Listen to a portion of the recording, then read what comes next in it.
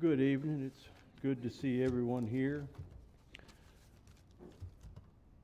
You know, we all sometimes enjoy going to weddings and stuff, but you know that within the scriptures that there is a comparison of an earthly wedding with what's going to be what I'm thinking of as a spiritual wedding.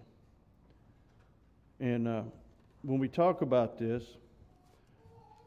we often refer to as the bride of Christ. And I've always wondered about this until I studied on it and stuff, because I thought, okay, the bride of Christ, I've always heard it's the church. Well, if it's the church, then it's us. It's all of us here tonight. I don't see myself as a bride. But I'm hoping I can explain this so we can all understand it better and learn from it. And in order to do that, I think it's important that we go back and see what weddings were like back in the days when Jesus was on the earth. They used to go through several different stages in order to get married. One of the first, they had to be betrothed. Now, when a man found a woman that he wanted to marry, he could ask her, but most of the time, these were arranged by their fathers. The groom's father would see someone he'd want for his son, and he'd go to her dad, and they'd start talking, and whatever it is, they swap and stuff, and then they come to an agreement. That's who's going to get married. And from that point on, they're more or less betrothed to one another. That's sort of like being engaged, but there's a lot more to it. When you get betrothed to someone, you belong to that person. It's the same thing as being married, but only you ain't went through the ceremony yet. But the bride lives with the father, and the groom lives with his father. And when the time comes, and these usually lasted about 6 months to a year, until the father decides it's time for him to get married. And during this time, if the young man was supposed to be called up for war, he was not allowed to go. In Deuteronomy 20:7, it says, And what man is there betrothed to a woman who has not married her? Let him go and return to his house, lest he die in the battle and another man marry her. So if they was betrothed to one another, he was not allowed to go serve and all that, so he could be there and have the opportunity to marry his wife. Well, during this betrothal period, the groom was supposed to take one of his best friends, somebody that he could truly trust, could rely on, and he assigned him the job of going to take care of the woman he's going to marry. His job was to help her to get ready for the wedding. That's all he was supposed to do. He's supposed to stay with her, do everything with her, and prepare her so when the bridegroom comes, she is ready to get married.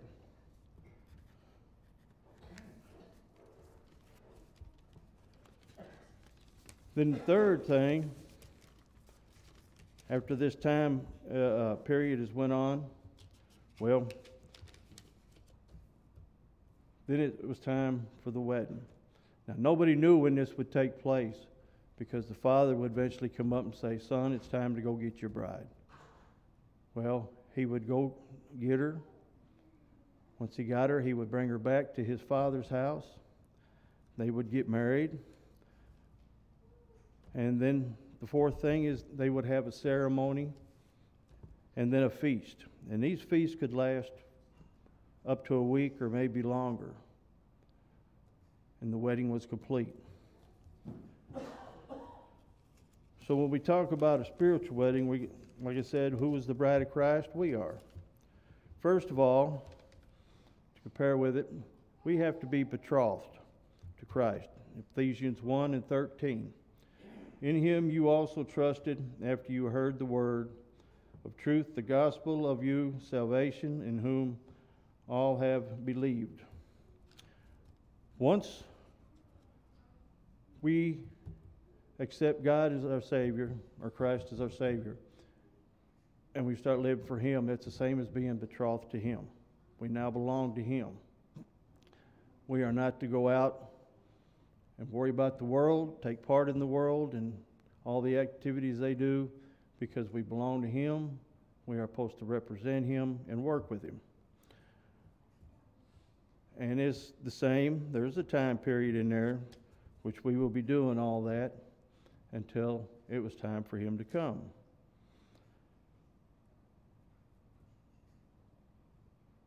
And another reason why I say we belong to him is because we can see that in John 14:3. And if I go and prepare a place for you, I will come again and receive you to myself, that where I am, there you may be also. So we can see that once we're betrothed to him, we're there, we belong to Christ, and we will always be his. But then there comes the part where he's supposed to send his friend to help us. Well, who is that friend? Of course, we can see that in John 14:26. But the Helper, the Holy Spirit, whom the Father will send in my name, he will teach you all things and bring you to remembrance all the things I said to you.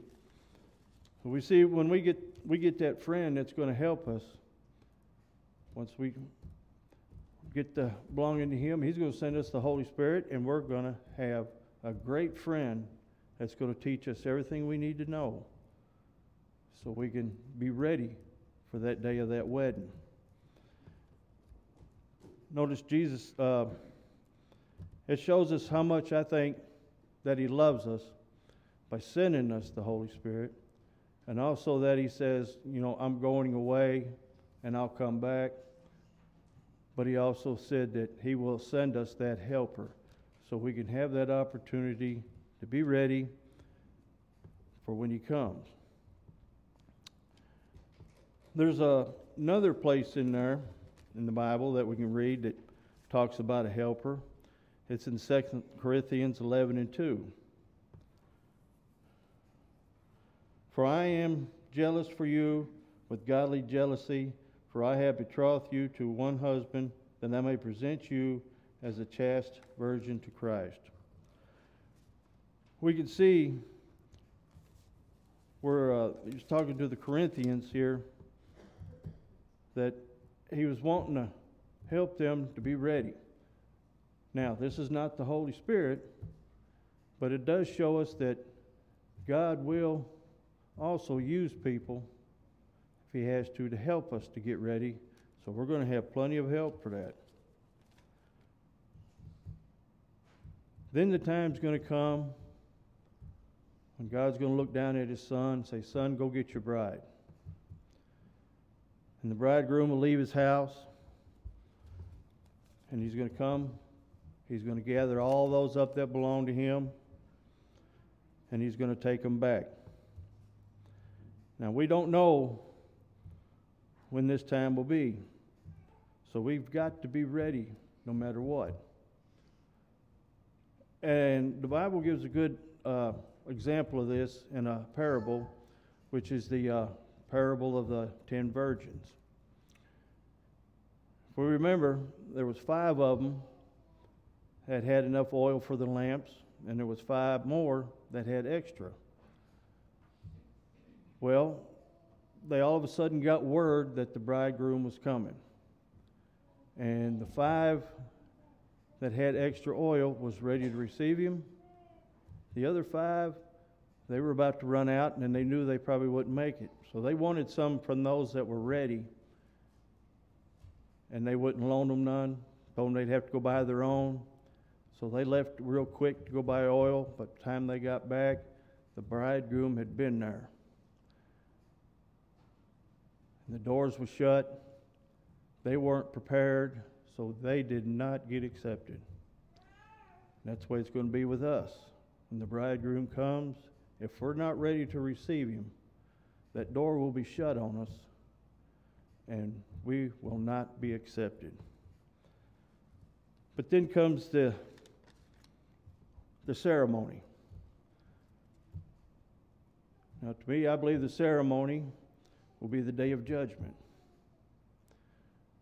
We will either be able to enter in or we won't. That's when we complete our marriage with Christ. Then after that is the feast. In Revelations 16, or Revelations 19, 6 through 9. And I heard as it were the voice of a great multitude, as the sound of many waters, and as the sound of mighty thundering, saying, Hallelujah! For the Lord God omnipotent reigns. Let us be glad and rejoice and give him glory, for the marriage of the Lamb has come, and his wife has made herself ready, and to her it was granted to be arrayed in fine linen, clean and bright, for the linen is the righteousness acts of the saints. Then he said to me, Write, blessed are those who are called to the marriage supper of the Lamb. And he said to me, These are the true sayings of the Lamb. So when we think about this marriage, what we're really doing is we got to get ourselves ready to meet him when he comes. We refer to the bride of Christ, like I said, will be us. And we can compare it to this wedding that took place and how everything's going to take place. We have the opportunity to learn what we need to so we can be ready. Because if we're not ready, that door will be shut and you won't get there. Because this is one feast you don't want to miss. We've all been at parties and feasts and stuff like that, and we've all had fun at them and stuff.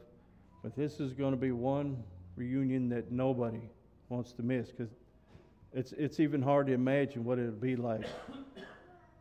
But we will be there for an eternity. My question to you right now is,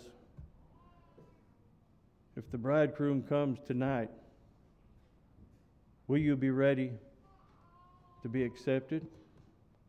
Or is there something there that's keeping you from being ready?